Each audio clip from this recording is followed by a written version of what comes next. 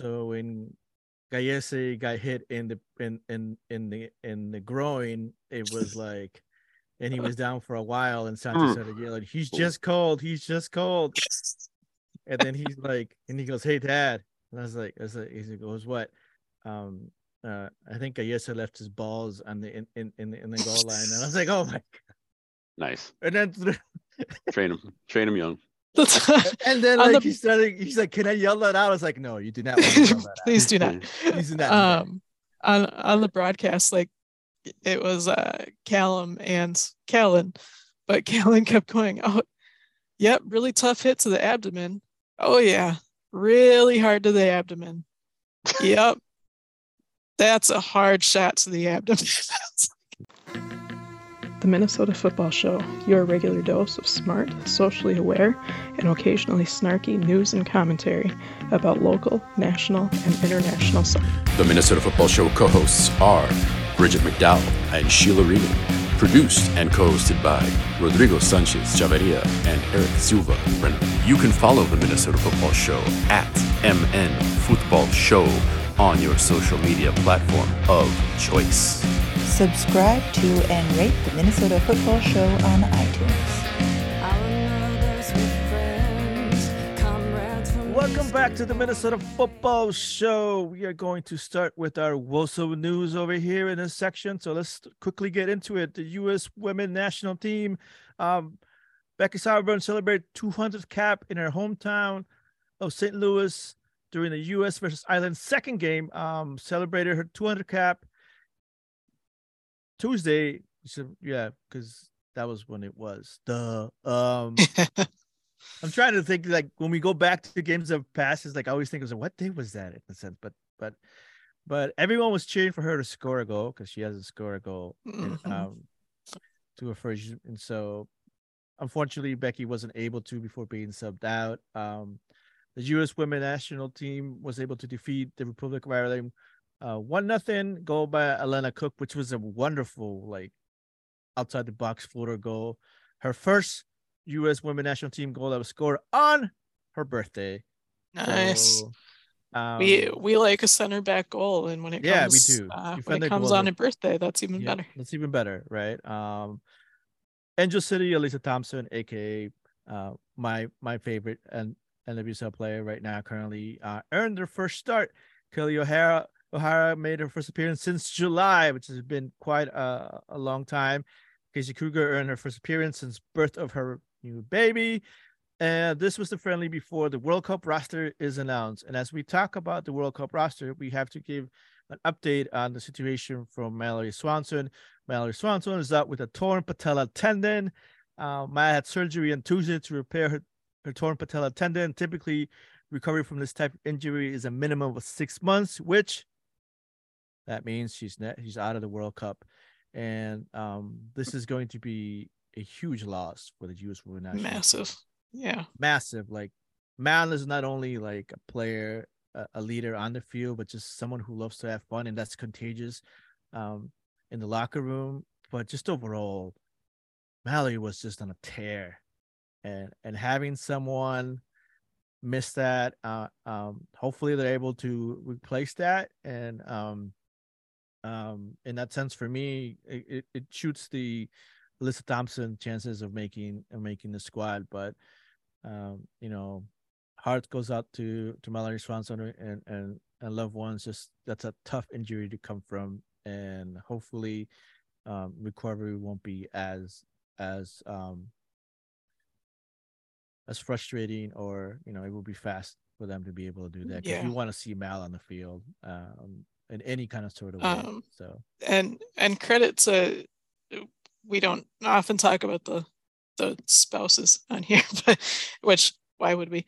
But credit to Mal's husband, baseball player, who drove her. He's getting a lot of flack on Twitter because he drove her to surgery, obviously, sat with her through the day. Surgery was at like 4 a.m. or something, and then he had to play a game, a night game, like 7 o'clock first pitch or something, and ended up being removed from the game early. But he's really feeling for her and kind of taking that blow with her of her missing, of her going to miss the World Cup. So it's been kind of cool to see the full like family aspect for once, which we don't see all that often. I mean, we see it a little bit with Julie Ertz and Zach Ertz, obviously, but we'll just see all of the different communities kind of coming together to support her and him by proxy. Yeah. Being a significant other partner who's going through, is helping their, loved one go through like, a knee injury. It's just, it's a lot. And so for them, and so like, I'm totally in that, and be supportive as much as you can and just take it one day at a time. That's literally all you can do. So let's move on to NWSL. UKG and National Women's Soccer League announced historic pay equity milestone. This means that bringing the first ever $1 million prize pool to U.S. women's soccer. UKG, a leading provider of HR payroll and workforce management solutions for all people in the National Women's Soccer League, will make his history on April 19th when the 2023 UKG NWSL Challenge Cup kicks off, after already increasing the bonus pool tenfold in 2022. UKG will double the prize pool for the 2023 NWSL Challenge Cup, representing a significant step forward in reaching pay parity within the U.S. men's game. UKG is again collaborating with NWSL athletes Sydney Leroux and Kristen Press to rally national awareness and support pay equity, challenging everyone to level the playing field. So that's about damn time, Right. But great that we're making those strides. This I was trying to read up on because this next to the new, because I'm a Thorns fan. So Portland Thorns acquired forward Adriana Leon on loan from Manchester United Women.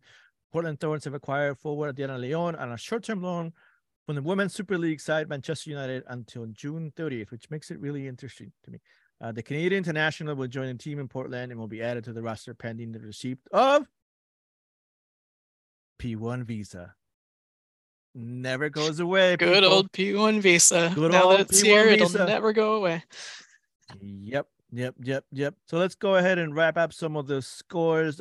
Friday, April 14th, Thorns and Dash tied 1-1. Goals by Crystal Dunn for the Thorns and Maria Sanchez for the Dash. This past Saturday, Gotham FC 2, Orlando Pride 0. Goals by Lynn Williams and Mitch Purse. That game was crazy. So like, I think it's been on the socials to be able to see that those goals, but overall I can't. That's a game I have to rewatch. Chicago Red Stars 4, Kansas City Current 2. Goals by Red Stars Ella Stevens, Penelope Hawking, rookie who earns her first brace, and an own goal by KC. Goals for KC are Debinha and Mimi Larson. So there's your Debinha update.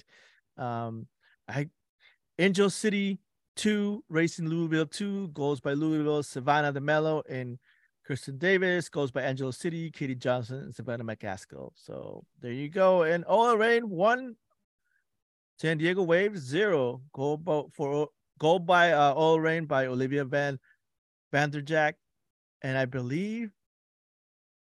think a defender. I want to say she's a defender, but I'm not sure. It's homegrown. Yeah, but I want to know that if I believe they're a defender, but I cannot be sure. But because I remember something from last season that revolved around them. But anyways, speaking of the All Rain, are currently up for sale, joining the Portland Thorns, Chicago Red Stars, and looking for new ownership. So all you celebrity people or people who just have billions of dollars, we're just asking for like $1 billion. That's it. Just your pocket change. Yeah. If you have any to spare. Right. I think it was crazy how that news actually came out with Leon essentially saying that everything's for sale, but no one specifically mentioned OL Reign, but it was like everyone who kind of knew their background realized that meant OL Reign as well. So everyone kind of heard that news third hand. Right. So really, really interesting situation there, with European soccer business really affecting things here. Right. And so to elaborate a little bit more, the all group has hired is it Rainy Group, which is currently involved in ongoing sale process of Manchester United to find a buyer. French newspaper, because I like saying stuff in French, L'Equipe reported Wednesday that the oil group agreed to sell the majority stake in the French women's soccer team, Olympique Lyonnais, to American businesswoman Michelle King, who also owns NWSL Washington Spirit. An NWSL spokesperson said the league is aware of all groups' interest in selling the reign and will work closely with them to ensure any potential owners are aligned with our league's vision and value. That's a copy and paste template. So again, both the Red Star Storms and Oil Rain are seeking new buyers after their incumbent owners dealt with investigations into team coaches about abusing NWSL players, which is, what is the basis of all this stuff. We want people who create this, who create and contain this type of environment out. But I don't know, like the whole business side of this whole thing is like. It's a far-reaching, like never-ending thing, and I feel like these things are going to keep popping up.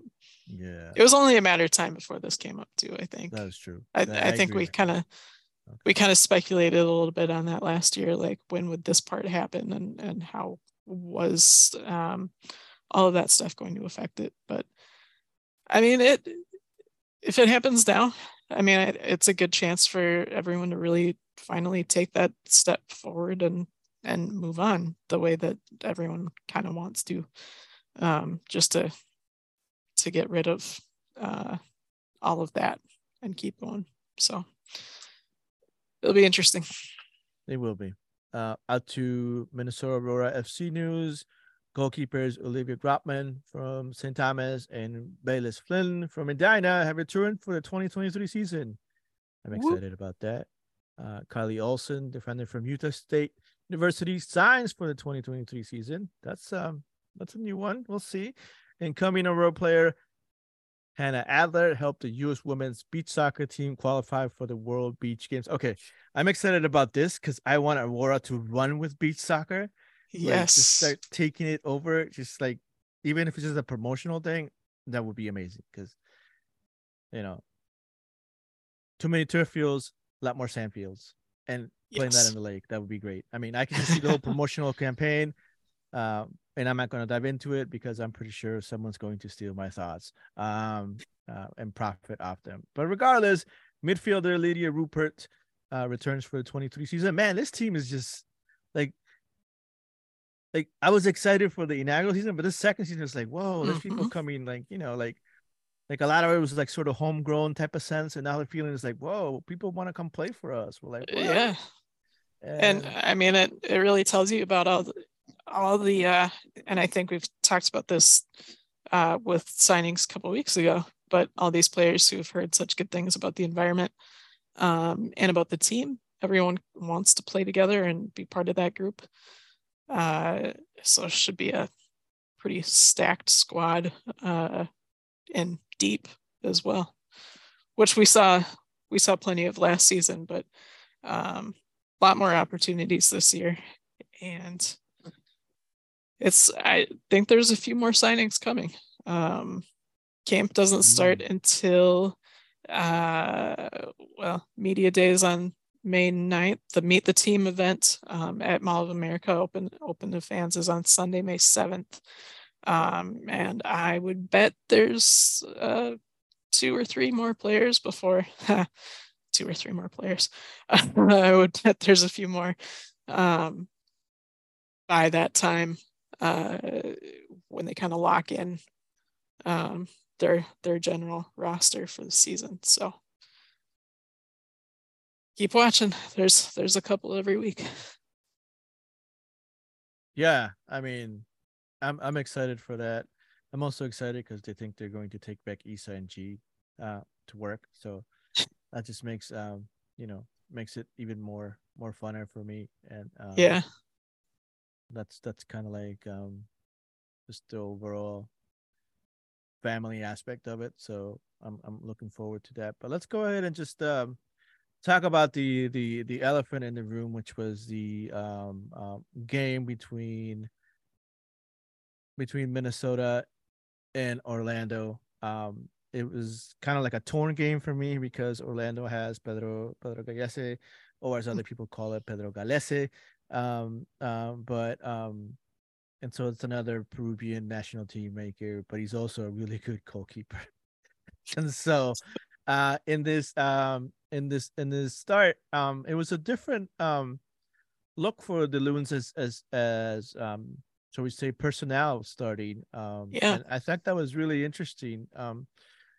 I'm trying to see if I can pull up the who was it that started, but I know it was Trap didn't start. Right. It was Dotson and Arriaga Yeah. in that midfield. The big thing, of course, was Sangbin Zhang getting his first start, second Right. appearance. He started in the 10 spot with Mender Garcia up front in the 4-2-3-1. And people who saw this, like having to see Robin Lute on the right side was a relief in a sense. Finally moves back to the right. Bongi moves to the left, which I know some people were a little concerned about just because we've mostly seen him on the right. But then in the back four, you've Lawrence on the left, DJ Taylor on the right, and we've seen Lawrence combine quite a bit with Bongi down the wings. So if Heath was going to revert to his preferred 4-2-3-1 rather than sticking with the 4-3-3 and incorporating Sangbin, this is kind of the lineup that I had wanted to see. Yeah. And at the same time, because I wanted to see it, I did not expect it to happen. So to see those changes made, and really putting the best guys in position to really get Sangbin into the game, and into the squad, and it worked. Usually that first half was all Minnesota in a sense, right? Yeah, I mean, the first 30 minutes scoreless at halftime, but I think those first 30 minutes were probably the best that we've seen them play this season. I mean, we've seen a couple games where they score early, and they didn't have that this time, but it was not for lack of trying. No. It was a really solid first half hour. When normally it's Minnesota nearly conceding in that first minute or two, and this time it was Minnesota nearly scoring in the first minute or two. So really big switch, and fantastic first half. Yeah, no, I think to me the wonderful thing is that Mender Garcia and Bongi just really complement each other well with that speed. And what I liked about this situation is that Mender, Sangbin, and Bongi kind of like rotated within those positions a lot. And I think that was one Lude of the things was able to kind of roam a little bit too. Yep. And we talked about it, and we've mentioned it. It's like there seems to be no urgency, or there seems to be not looking to get Lude involved in the offense or him touching the ball, even if it's just a touch and then go back. But man, he looked like a person determined to do something. And so many megs, so many touches, so many great 1-2 combination passes, which is exactly what we want to see. Like this running right into traffic to try to mix things up a little bit and free up the other guys to. He was like the disruptor, the distractor, just taking up space and getting into spaces that Orlando had locked down. And I was sure we were going to see a goal from him by the end of the first half. But yeah, I think it was like the best case scenario for how both and Garcia and Lude play, and then, the interplay think, with everyone else. And I think it was, it was fun to watch them, but also fun watching Arriaga and Dotson not have to be so defensively minded in a sense, right? Specifically Dotson. Dotson pushing up and being I thought it was a good bounce back game for Dotson, who didn't have a good game in the last outing. But just overall, he looked like somewhat of the things that we want him to look like before his injury, right?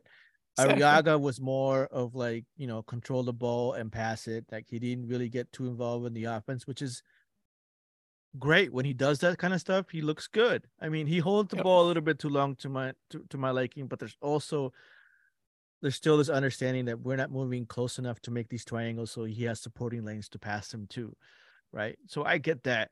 But that first half was really intriguing and interesting. I still don't understand how DJ Taylor missed that ball wide open. God. Hit it totally with an effect, so the ball went out. I was like, oh, there were so many chances. And, yes, that chance, and then Bongi missing that one. Yeah, really early, like 4 feet in front of the goal line, and completely had Gallese beat, and should have been a really easy clean tap in for a go-ahead goal early. There were a few chances like that. I think quite a bit of that actually did come from, passing with Dotson and Arriaga. They were doing a really good job of just moving the ball into those spaces. We didn't really see them have to do the cleanup play so much, which definitely frees up Dotson to move forward, press forward with Lude. Right. Overall first half really, really good. And I think they carried that into the second half. Heath didn't make any changes. I think Garcia was the first sub in like the 67th minute, which we've seen pretty much every match, right? Garcia coming out. Sangbin went out shortly thereafter. He's obviously not quite match fit yet coming in here. So, but I think that's also when the game completely changed, right? Like we were talking about that last night, where it's like the atmosphere on the field completely changed. Even though they were up 1-0 at that point. The 58th minute. Just overall, we talked about this like triangle passing, just and through ball passing, just a combination and just grit to get the ball. Because we've seen several plays like that didn't develop, right? We had Bongi who beat someone else after stealing the ball and crossed it, and someone hit it over the bar. But this time, Dotson's able to do the same thing and just perfect ball across, and then Bongi scores, and we get the Bongi celebration, and Bongi goals. Just Bongi and Taylor doing a whole synchronized dance in the corner. That was just, lovely. And just to like the change in the mood with these guys, where everyone is just giant smiles and just celebrating each of those plays, and anytime one actually goes in. Especially obviously, but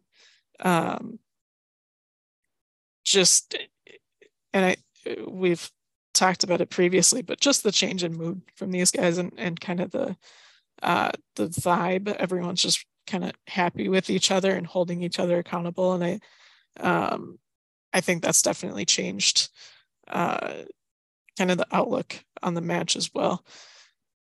But that also changes a little bit once you start changing players out and forcing guys into positions, spaces that maybe they don't perform best in. But, those first like 60 minutes, they got to be themselves and do their thing. Caravan was close a few times. Lude got into those spaces. Bongi should have had a couple before that. Taylor should have had that one.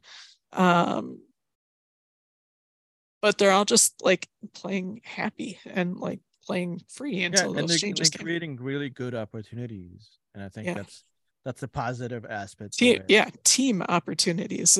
It wasn't so much of the desperation, like one guy gets the ball and just runs, like, okay, I'll do it myself. We saw some of that later, really late in the game, which we'll get to, but like team passing, short, crisp shots. All of the shots up to that point were all like within the 18, rather than all those long balls that we typically see where, you know, they're trying to rein in these shots, but they're coming from ways out and not threatening whatsoever. But they were actually getting into those spaces, getting into the box, and making those shots from dangerous positions. So to see that confidence in the 18 and in the 6 is a totally new thing. Obviously still shaky, as we talked about with both Bongi and Taylor's misses. Beautiful goal. That's what everyone wanted to see at home, and they haven't really seen it yet. So really solid. Yeah, no, I think overall, like, Tapia is still, you know, learning his way around. But man, is he fun to just see him bully people. Between him and Boxy, just like it's like Bash Brothers, I swear. It's fun. Yep. They just kind of run into people and people fall over, and eventually Boxy gets a yellow late in the game just for kind of existing in the same space as an Orlando player was trying to get into. Apparently, you know, the league being big and tall and solid is a foul. The officiating the entire game was weird. Sangbin actually had in Slack with Northland Soccer Journal, we're all like, you know, a couple of people are at the game, a couple of us are watching on TV, and a lot of it just before halftime and coming out in the second half was like, okay, was that as bad on TV as it looked from down here? Like, what happened? Why wasn't that a yellow? Like, what did we miss? But Sangbin had probably the cleanest, like, just complete steamrolling, crunching tackle that I've ever seen. And somehow doesn't get a whistle on it, which cool. The ref is in just the right position to think that he got all ball on that one. On the replay, he clearly does not. But so we saw another side of Sangbin's speed there. Boxy with some big challenges. Lude took some and gave some back through the game. Bongi got smoked a couple times, but Mender Garcia's running over a player was hilarious after not getting a call, and then he just runs right. And then over he him. gets both of those should have been called. So you know, that was Orlando, the other debate in Slack. It was like it was a chippy game at points. It was competitive for sure. And you know, Orlando on that counter is super quick. Mm-hmm. Seeing it live is different, but Pereira, Gonzalez, all of them can really move the ball quickly, and I think that's one of the things that we've noticed this season is that we're not so much we're much more of a counter-attacking team, and so our possession is never going to be up there. But overall, it's just like when we pushed up and we didn't get the ball out where we needed to, they were there with that counter, and then 66th minute. Angulo was able to put one of them away from one of those penetrations, which is exactly what we were doing. They used the same formula. We penetrated into the box, crossed it right over, and boom, someone on the other side, boom, and there you go. And it was interesting because we've talked about these two teams being kind of similar. Orlando's been pretty solid on the road, but hasn't been able to get a win at home. They're basically picking up draws everywhere, but the first half it was all Minnesota, and then the subs kind of changed that. And it was the opposite for Orlando. Like, they couldn't really put anything together, and then they start making all of these subs. And then we start to see those counterattacks really like create something for them. So total opposite from how the Loons are playing it, and they nice goals. I don't know how Aguila got there unmarked. We ended up with quite a few because of that high press, quite a few just big spaces, and a couple guys caught ball watching again, or like facing the goal when the guy with the ball is right behind them in the 18 and free to shoot. So some more of the same stuff that we've talked about week in, week out, year after year with this team. But I think Minnesota held it together a little bit better after that goal than we've typically seen. It sucks some energy out of the stadium for sure. I could tell I wasn't there. I could tell from the broadcast that it definitely changed things.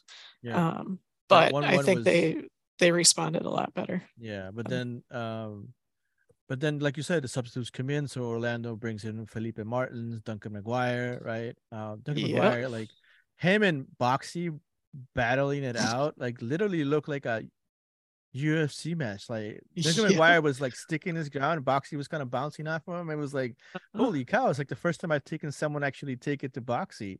It was really interesting. And it was funny because on the broadcast, Callan Carr is talking about how Duncan McGuire is on the bench, and I think we'll see like how much the game can change with him coming in. And then sure enough, he comes in, and so does Martins. And the two of them just, as much as Lod was the disruptor, they did exactly the same thing, taking advantage of those counters on the other end. Ball gets to Felipe, and that's it. So a second goal for Orlando was McGuire. With the cleanup on a really solid team effort again, which again sucked the air out of the stadium, it seemed, and you can speak to that, but it was, I think there was some momentum there, and then McGuire got the ball, and it was done. Yeah, and I think for the thing too is just this overall, like even though it was this deflating loss in a sense, we still created lots of great chances, right? I think when Will Trapp came in, then Luis Amarilla, then Franco Fragapane, like Luis Amarilla sported his new cut, and he played a lot better. Yeah, like he was doing a lot better. And then there was that one moment where like he got the ball close to the box and saw Fragapane making a run, and he just lowly chips it, and Fragapane gets that ball and just blasts it, and then Pedro Gallese takes it into the groin and blocks the shot, and ball goes out. It's like it was a beautiful stop. Like he used his whole body. That should have been in. And I think Gallese had a couple of those where like he stopped balls going in where they should have gone in. And he did with a good goalkeeper. That's what happens, You do that. I mean, he had some moments though where he would make the stop but not always catch it. And there was one really late where I think there were like 4 shots on him that he kept stopping, but they kept bouncing right back out into the 6. And there should have been like 3. Any 3 of these cleanup shots should have been goals. But yeah, he kept popping up and making those stops and getting into those spots, and that was insane. I can think of a couple other goalkeepers who would not have, had they been in for that game, probably wouldn't have been able to keep up with that so late. And there you go. Like, Orlando played out the rest of the game. We had some frustrations. We had a Kervin Arriaga free kick that was barely about like a foot and a half over the bar. Like a game that we could have tied it for sure. Oh yeah. But it also could have easily been a game that we win 4-1, 4-2. Yep. I really like the moment it was not long after that second Orlando goal where Boxy gets the ball on a counter and just runs, and he makes it all the way down the wing with like, there's a couple guys following him. There's a few trying to get down to the end so that they can be there to turn on him when he gets there. But he just takes it in. He gets all the way into the 18, or just outside the 18. That's what set up the free kick, isn't it? Because he gets like, he wasn't tackled, but as he goes to cross the ball, a defender gets a foot on it, and his cross just doesn't come off the foot very well. It was kind of, it looked like a mistimed hit, but it was because of the tackle. But you give these guys, and he was just laughing the whole time, like how I don't think he expected to be able to get that far untouched. That's the thing that we love, let alone get into the box, right? And we saw that with Lawrence a couple times too. He was doing the same thing. So Lawrence, these guys who are like up and down game. He was getting beat a lot, but at the same time he was providing opportunities on the other side. So he was pushing, and he was drawing people away. And then I think Boxy was a bit more of a surprise, but eventually they caught up with him too. But that's what you can do with that squad and with that back four. And I think maybe Valentin in place of Lawrence next game to mix it up a little bit, just because Lawrence seems to be getting a little bit frustrated.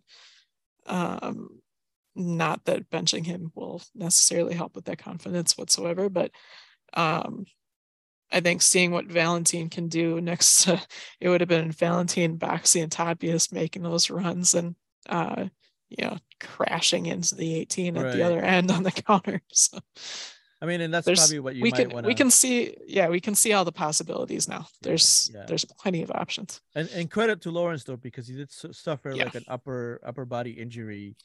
Yeah, it was a neck. It was a head to head. Yeah.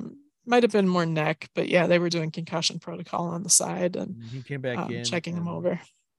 Yeah, was able to do as best as he could. So, much respect for that. You know how I feel about upper body injuries and head-on-head collisions, but I'm not a coach and I'm not a professional playing in this league or being paid to be in this league. So, but yeah, I think that's something that we talked about on in the stands with Santi, because he was just asking. Yeah, I had a lot of different questions about it, and so I think that's the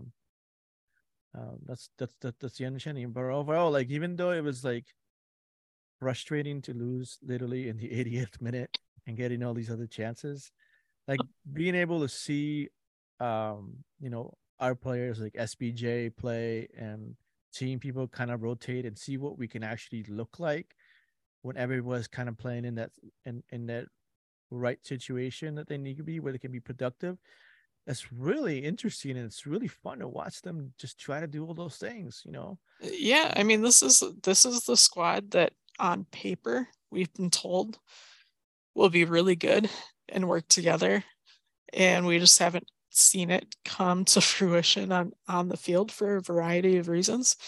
But we saw it this time, and I think this is that was the game that they should be playing week in and week out, and it was especially refreshing after last week, right? Because that was like a return to 3-year plan 1.0.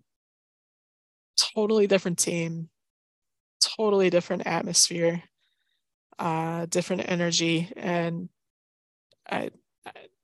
they could do a lot with that, with those combinations that we saw yesterday. So yeah, I mean, they gave up kind of a dumb goal, but other teams are going to put those together. Yep. And those are going to happen. But I think hopefully we see the same front four next week, so that they can kind of continue that, figuring out what works, what doesn't. It's good to practice that against an Eastern Conference team, much like if your 2 losses of the season are going to come against an Eastern Conference, so you're not, I mean, you're dropping 3 points, but you're also not like handing your immediate opponent, 3 points within conference standings. So decent situation overall, I think. Yeah, I mean, we play Seattle next, so who knows where we'll be. Seattle has been struggling, so let's get into... Who knows where Seattle will be. Yeah, we don't know when that will be. So let's go ahead and kind of just jump through some of these scores. Just so that we mentioned Seattle and Portland, which is always a fun game to watch. This case, Portland's score literally could have been, considered a lot to be the goal so far of this season. As Darren Asprilla makes a bicycle kick goal in the 71st minute to just, start the route. Because Seattle at that point was leading 1-0 with Raul Ruiz goal. And then you have Darren Asprilla in the 71st, Nathan Focaccia? Yeah, well, yeah, 76th. Goda in the 81st and Mosquera in the 89th. I mean, like, it was just like a second half, and it was just one of those things where you don't really see that kind of score. And Seattle's going to be going out looking to rebound, and here we kind of waltz right in for a rebound because we have not been playing that great in a sense this past 2 games. So we'll see how that works out. FC Dallas, who will be a next home game, and we're getting ready for those Becky G fan signs, support fan signs that we have. It's the afternoon game, so Sunday afternoon. We're gonna be on TV, so someone's gonna have to put that on me. So Jesus Ferreira again scores in the 5th minute. Bernard Kamungo in the 88th. Real Salt Lake. Jefferson Severino scores in the 68th. So Dallas wins 2-1. Austin and Vancouver tied 0-0. San Jose and Sporting KC. Roberto Castellanos was kicked out of the game in the 38th minute. I just don't know what SKC is doing. Every year they say it looks like they're going to, there's the hype and everything, and every year, at least the past 3 years, something is happening, and right now they're not clicking. And I'm hoping they stay that way. But overall, it's just something that we kind of need to keep an eye on, right? Christian Espinosa against scores in the 9th minute, and then our what could have been, multiverse scenario of Minnesota United. Jeremy Bobosi scored a penalty kick in the 40th minute, and in the 51st minute scored a goal. That just puts it into the last game that we want to talk about for Saturday was St. Louis versus Cincinnati. All right. And St. Louis just literally decided to try to shh people about their losing streak, and literally took it to Cincinnati 5-1. I didn't get a chance to watch this game that much, but overall, I caught into the one game. I caught one of the goals, which was another Klaus, just like somebody gave him completely taking. Yep. Right. Perfect. Exactly. That's exactly what we need. People just needed that, and in St. Louis, it's just overall ecstatic, talking about how they never really went away, and that should be really interesting to see. Just a quick rundown of the standings. Eastern Conferences: New England's on top, Cincinnati still in 2nd place, Atlanta United, Columbus, New York City, Nashville, Orlando, Chicago, Toronto round up your, and Philadelphia round up your top 10, and of course DC United, the Red Bulls, Inter Miami, Charlotte, and of course Montreal run out your bottom half. In the Western Conference, St. Louis still at top, Seattle Sounders with 16, LAFC, which is plays a very important fun game today, is in 3rd place. FC Dallas in 4th, San Jose in 5th, Minnesota in 6th. So we're still staying within the range. Houston Dynamo staying in 7th. 8th is Vancouver. 9th is Portland, 10th is Austin, which still a little bit, I don't want to kick Austin while they're down, but I it's a rebound of ideas. Colorado's in 11th, Salt Lake is in 12th. Galaxy, we just can't figure things out.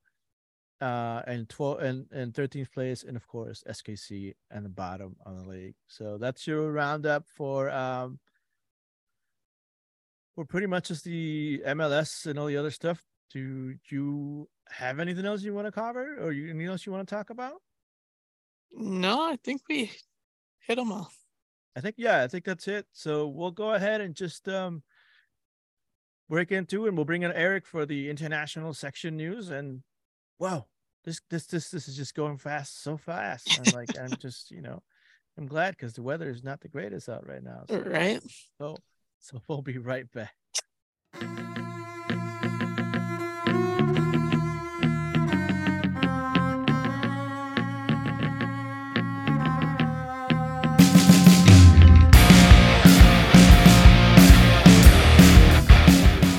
Hi, this is User Watch, and no, you must be dreaming because I am definitely not blessing your ears in this podcast. Anyways, back to the Minnesota Football Show.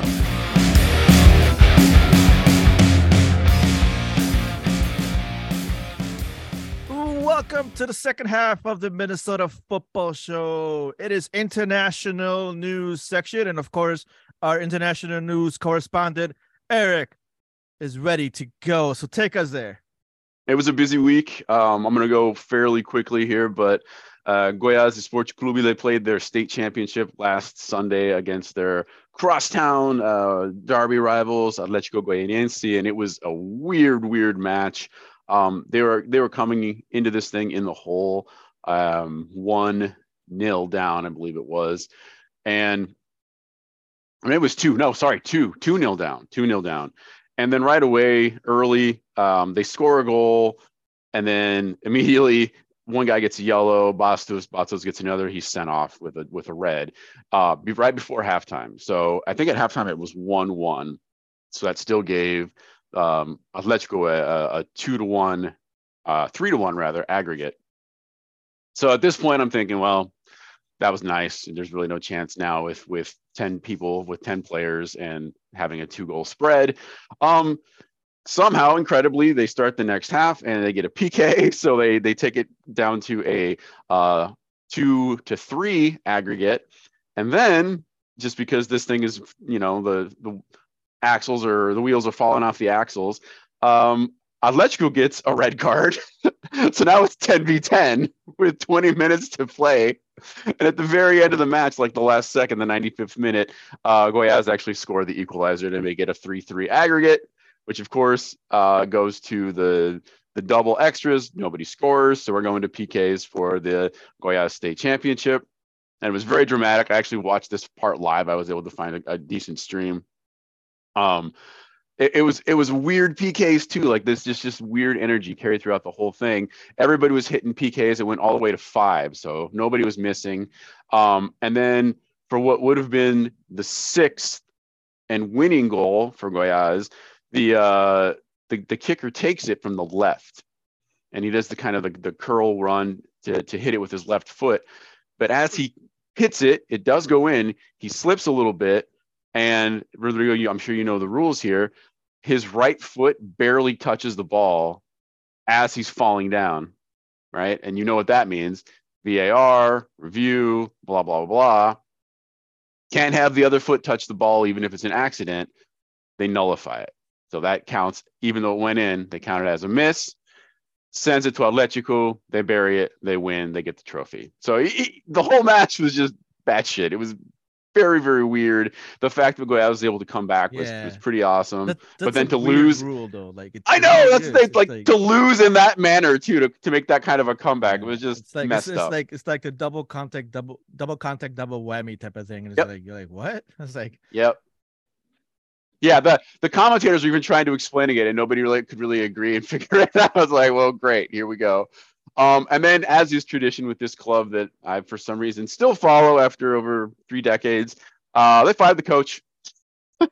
as we know, we've lost. They fired him. Yeah, we've lost track at this point. I think we're somewhere at 12. I think I put in here over the Heath tenure in 7 years. It's including 1 year in there where I think they had 3 in a year. And so this kind of just bleeds into Brasileiro started yesterday, league play. So once again, this is not the first time this has happened. Goiás started league play without a manager. They have an interim. They just threw something together, and they played Paranaense, and they lost 2-0. They probably could have lost 5 or 6-0. So the fact that they at least held it there, whatever, respectable. It's going to be a rough season. I hope they get it together just to stay above the line. But man. A lot of the times, like most of us who follow our own teams and different leagues, that's all we want. It's just not to get stay above the line. Yep. Because then we can't watch you anywhere.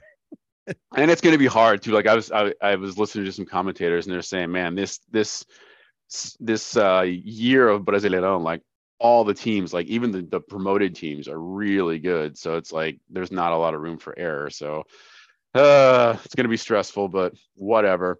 I want to hop to Europa League, which we don't always cover, but Feyenoord hosted Roma and beat them 1-0. That's Jose Mourinho's Roma there.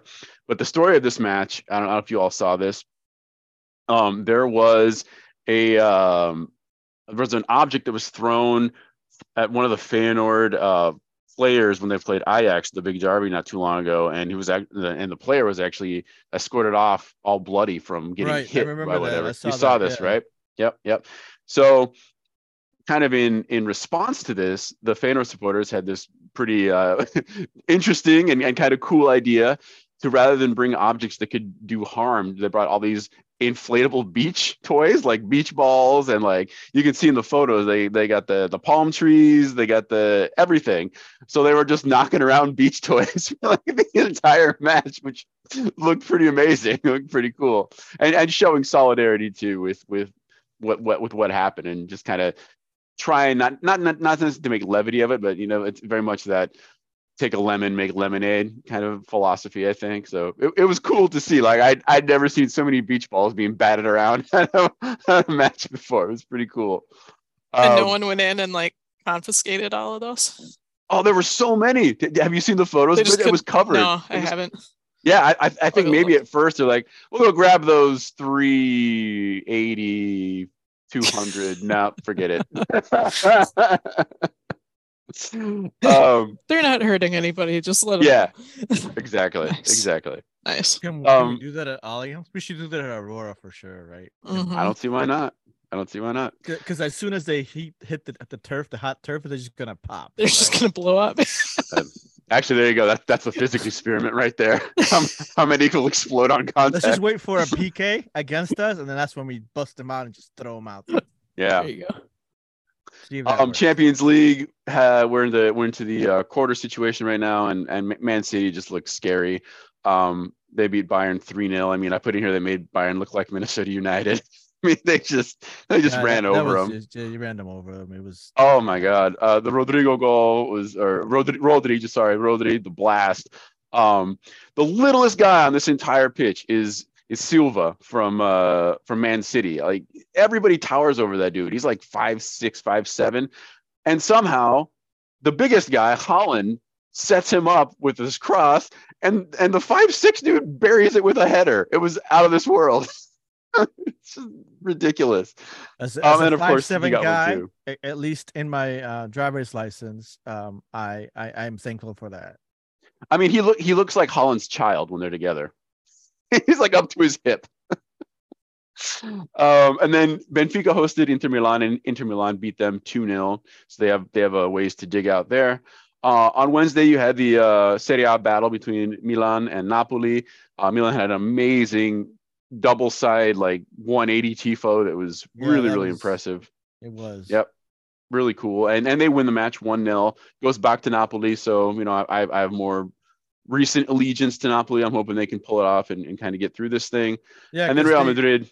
Go ahead. Yeah. I'm just, like, it'd be nice to have Napoli make it into, a semi and a final, but definitely. I don't know, man. Milan had their number that day, so I know. It's not going to be an easy ride. And I was listening to, just talking to people while we were there, but even listening to some commentary, like they're already celebrating the fact that they've come this far, and the fear is that they're just, we're just happy to be here kind of a thing. It's like, no, guys, keep going. It's not over yet. Let's get to the next one. Let's get to the next one. That's not the Italian type custom. It's like you want to win it all, right? You want to Yep. be. Yep, 100%. And then Madrid beat Chelsea 2-0, pretty convincingly from what I remember. I think Vinicius, he had a goal and an assist, if I'm not mistaken. I know he got a little trophy for like man of the match or whatever it is. So that's that. They'll get rolling on their second legs. I think did they start off this week already? They might.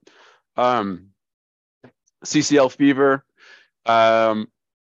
Actually, amazingly, so it's got Violet versus Leon. Leon were already up 5-0 aggregate, so they could put the water and physical therapy staff in and just see what happened. Didn't really matter. And Violet actually win. They beat them 2-1. It's not nearly enough. 6-2 aggregate. Leon is through for the semis. And then we had the full MLS side there, LAFC versus Vancouver. As you can see, I got this one at halftime. It was 2-0. And I think, what was the final? They put in another one, I think. I think it was 3-0 because they went 5-0 over on aggregate over Vancouver. LAFC, like we said, they are hot, probably Super. Going deep.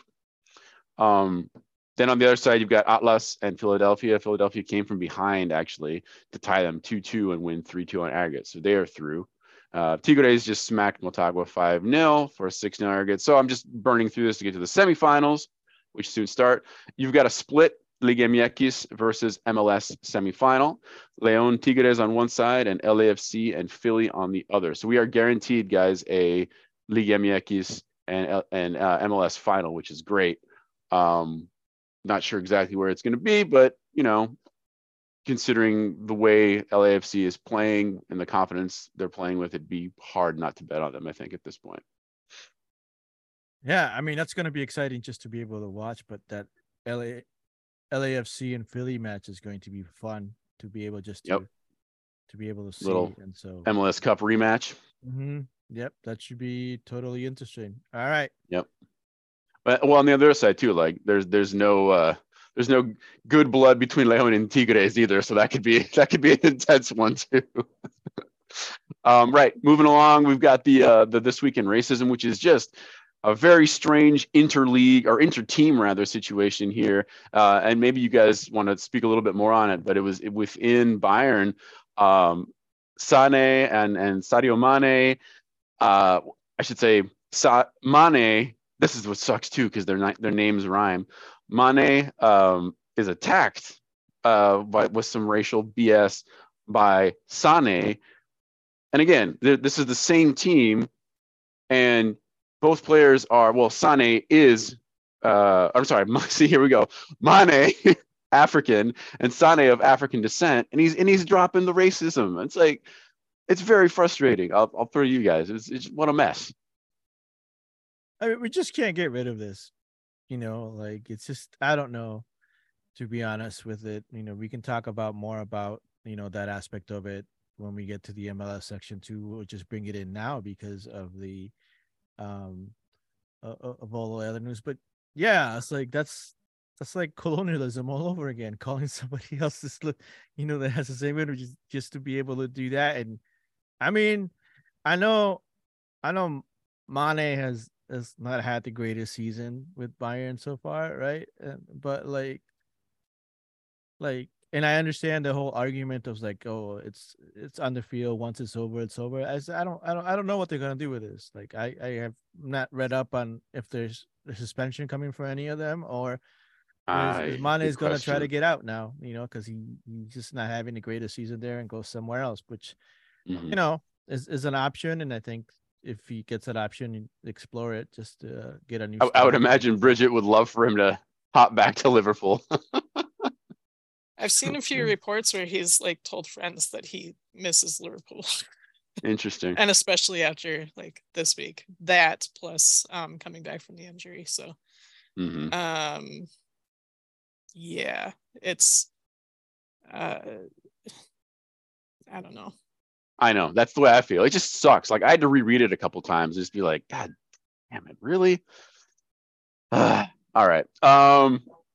EPL, Holland is still doing Holland things. He had a brace yesterday, which puts him in a tie with Salah for most goals scored in an English Premier League season. They are both at 32, which is amazing, and there's still all these matches to go. That puts them both ahead of Shearer, some guy named Ronaldo, and Luis Suarez. But I mean, yeah, he's the speed at which Erling Haaland is accomplishing these things is what's just awe-inspiring. Absolutely incredible. He actually go ahead. He actually makes me want to watch Man City games. He's fun to watch. Which I mean, the whole team lot. is. I know. I mean, yeah, like him and De Bruyne, like that's exactly it. Like, they're fun to watch individually. Seeing them play together is insane, and absolutely. I have to just separate the fact that it is Man City. But I'll tell you how I do that. Like to give yourself some mental space and disassociation. I just tell myself I'm watching a Pep team, because my connection is more to Pep Guardiola. There you go. Yes, the colors are different, the team is different, the nation is different, but it's Pep. Yes, exactly. Did you want to add anything, Bridget or Rodrigo, for your EPL-ness? I don't know if your teams are played yesterday or we got cleaned by Aston Villa, but we're still like in the top 4, I think. So it all depends on what this Sunday brings. But overall, I mean, like it was weird. It was weird in the EPL this season. It's like we watched what game were we watching that ended up when Tottenham lost. That game was crazy. Yeah. We watched that was the last 20 Bournemouth minutes of game, the right? game was crazy. Yeah, really late goal by Bournemouth. I missed the game. I caught I think I got to the TV like right before that goal went in. If you get a chance, if you can watch the game, just watch the last 25 minutes. Yeah. Because that's the nuts thing. Like how open that game was and just how overall, like, and this helps Bournemouth and their placing, right? I think it's just because I don't think they beat the Spurs in their own stadium. And I think that's the first time it's ever happened for them. So incredible. There's a taste of things to come when you all talk about Minnesota United and late goals. Just leave that one there. ... Yeah, Rodrigo, you're in third right now. Still? Wow. Yeah. Not bad. Not bad. Liverpool's how many matches 8th. left, Bridget? We don't play until tomorrow. 5. Oh wow! So we're getting crunch 6, time, right? 5 or 6. 5 or 6, yeah. Well, since we mentioned this week of good. racism, let's just quickly touch on the MLS portion, just for this one section. So the MLS suspends New York Red Bulls' Dante Vanzier for 6 games. So there's a lot of talk about this. So Major League has suspended forward Dante Vanzier for 6 games for using racist language during his team's game against San Jose Earthquakes. In a statement, the league said Vanzier is prohibited from participating in the Lamar U.S. Open Hunt, MLS Next Pro Series games, exhibition bans until suspension is completed. The league has also imposed an undisclosed fine and will require Vanzier to participate in additional league-mandated training and education sessions, as well as restorative practice programs. So this is the one from last week, right? It happened last week. Got it. Right. Thank you. Here's the thing that I understand. Like I understand 6 games is more than any player has gotten so far. I think so far. The last one was a 3-game suspension. So I get that. I understand that, and I see that as a positive step for the league. But but the league promotes zero tolerance when they pitch it to players that are coming in. Zero tolerance everywhere, right? We're coming up to 2 years of the murder of George Floyd and how it affected the players and the Black 3 years, man. Coalition. 3. Yeah, 3 years. Sorry. It's okay. And so to make, if you really are like an ally, you want to make a statement, and a statement is a longer ban, right? I think, and this, this includes it's not just league matches, it includes everything else. So that was interesting to hear that. Like, I mean, I haven't checked their full schedule, but that it's only going to turn out to be like 3 MLS games. Oh, I see what you're saying. They're like spacing it out on other things. Yeah, because it I don't remember when they're first, and I was meaning to do this last night, but it's going to include like their Open Cup and any friendlies. Right. And I don't think they have any friendlies coming up within a 6-game period, but so it's not just MLS games. Like it's applying to everything. So all said and done, like he could just miss 2 or 3 MLS games, right? Maybe 4. I don't know. I haven't checked the schedule again. Yeah, but, I mean, working those loopholes. Yeah, so and typically it is, you know, however many MLS games plus, like you're also not allowed to participate in whatever, and it's like not necessarily a suspension or a ban for those games. It's just like that's part of the deal, and that's not how they're doing it on this one. One of the tweets I saw going back to the zero tolerance thing, I think it was Jeff Reuter actually, who was like, okay, well 6 games is like 65% tolerance of racism. Right. Yeah. Like the percentage of the season, I think it was like 80 something percent. So this is a 80% tolerance league. Which is gross. That sucks. And this is the one too where they took like 20 minutes of stoppage or whatever too, right? Yeah, and to then do nothing. Yeah. To then have this. Like, I've taken somewhat of a heat on the Twitter sphere for like my stand on this whole thing, but which is fine. I don't really care. But my understanding is like, yes, pros to the league for doing what they're supposed to be doing. Right? It's like let's give a round of applause for what they said they're going to be doing, and they haven't really done. So like but to me is like and we've talked about this, is this whole like, one is the undisclosed fine amount, because this person is a DP player. He makes millions of dollars. Just tell us how much he's going to get fined.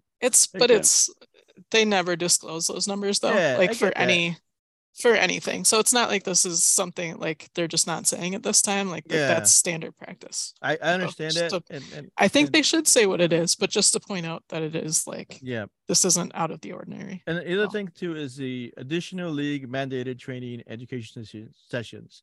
Like, we still don't know what players go through in order to say, check the check mark as to like zero tolerance racism training, right?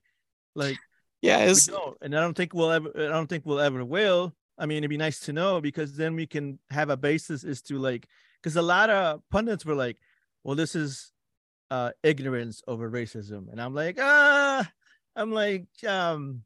let's not pull the trigger on that. Let's look to see what kind of training are they getting? How are they being accountable to that training?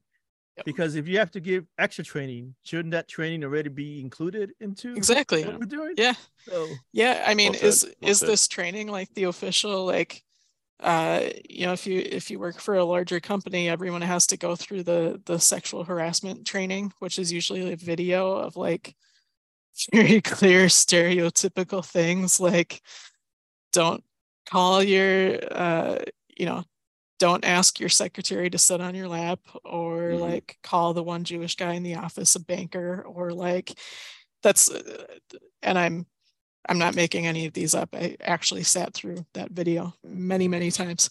1975 footage. Yeah.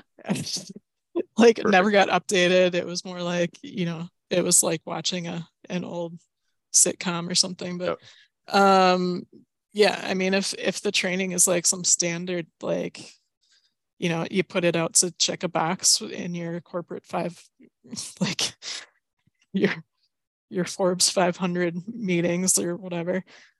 Yeah, we don't know what that training is. We know that they brought in, I think there's an outside firm that does it, but I mean, there's all sorts of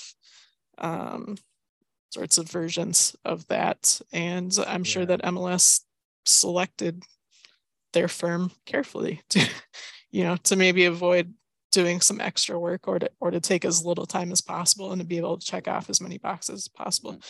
we don't know. What is this extra training? What are these restitution type restorative acts? Yeah, we don't know. Nothing of that. And I think it's frustrating, and I understand why the business sides of it probably will never reveal what that is. But if they really want us, they really want to be able to get support from fans and supporter groups. It's just like, just let us know what the training is, so that we have a basis of understanding as to so you know if they're doing enough or if this is just passing it off. And to the point of the supporters groups, so both of the main Red Bulls SGs have called out the club on that and said that the 6-match ban isn't enough.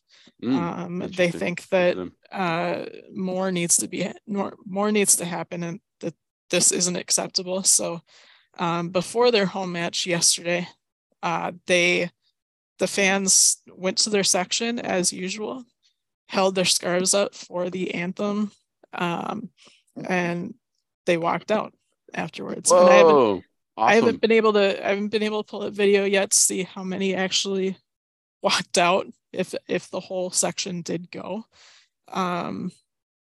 But they were just gonna walk out and not cheer, just be silent, hold their scarves, and then leave. So you have there you go. 2 large supporters groups standing up. We'll see how long they push that as well, because as we've seen, that doesn't always that doesn't always create change. We've seen that here. So we'll see what happens with that. But cool. That's positive news. Everyone is fed up and done with the whole thing. So we'll see. I was going to bring it back really quickly just to wrap this thing. Brazilian women's team is really on high vibes and kind of a tear right now, which is exactly where you want to be going to the Women's World Cup here. So they lost to the U.S. in the little tournament in the She Believes here, but then they tied and took England number 2 all the way to PKs and lost in PKs to them. And then just this week, I think this is their last tune-up match. They beat Germany's number 3 or number 4, beat them 2-1.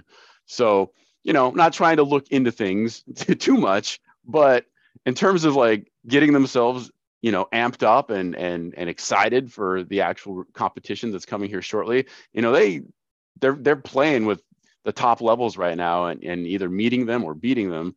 Not to say that guarantees anything, but I'm really looking forward to watching this team. Like I'm confident they're going to get through the group stage, and then I don't know. I love the vibes right now, and I want to see how far they're going to go. I think they're going to become a fan favorite pretty quickly. I think that's all I got. Empty. Oh, look at that! Impressive. That is a good action right there. Yeah. Bridget was just showing me the photo of the Red Bull Stadium, by the way, listeners. Yeah. Which, I mean, it's even more funny because the stadium, mind you, this is like they're just kicking off as this photo was taken, but there's like little groups of people spotted throughout the stadium, but otherwise it's fairly empty. And then you have your entire supporter section walk out. So impressive. Yeah. And to end this connection of this weekend racism, Real Madrid's Antonio Rudiger was racially abused by supporters after winning in Cadiz. So this is video posted by Spanish media on Sunday showed Cadiz fans yelling insults at Rudiger after he went to the stands to give away a shirt to someone who appeared to be a Madrid supporter. Objects were also thrown at the German defender, who is black. So way to go. And so so with that we'll take a quick break and no, this is we don't want to allude that we're doing this out of order. This is the end of the show. So thank you, listeners. Thank you, Rodrigo. Thank you, Bridget. We'll do it again next week. Patreon.com/MNFootballShow. We're going to do I believe a separate recording. Rodrigo's going to work. So big thanks to Sparkle and to Mario, who are amazing, and enjoy that standalone interview with TC Sol, because it's great.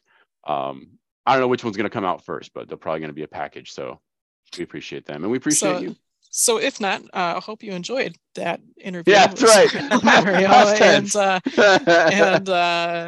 and look forward to some more from them through this season. These are the things that happen when we're podcasters and producers all wrapped in one with no separation. Right. It just all happens live. It's just a one rabbit hole that we all go down with. But yeah, that's right. No, yeah, we'll hear more about them. Hopefully they got you two accountable to show up for at least one time, maybe. I'm going. So yep. We'll work on that. But yeah, thank you. Shout out to TC Soul and Solo Cities, and just enjoy this crappy weather day. I don't know. It just seemed to be the mood for soccer this weekend. Seriously, it's pretty much. It's what that feels like. All right. Thanks, friends. Ciao. Bye.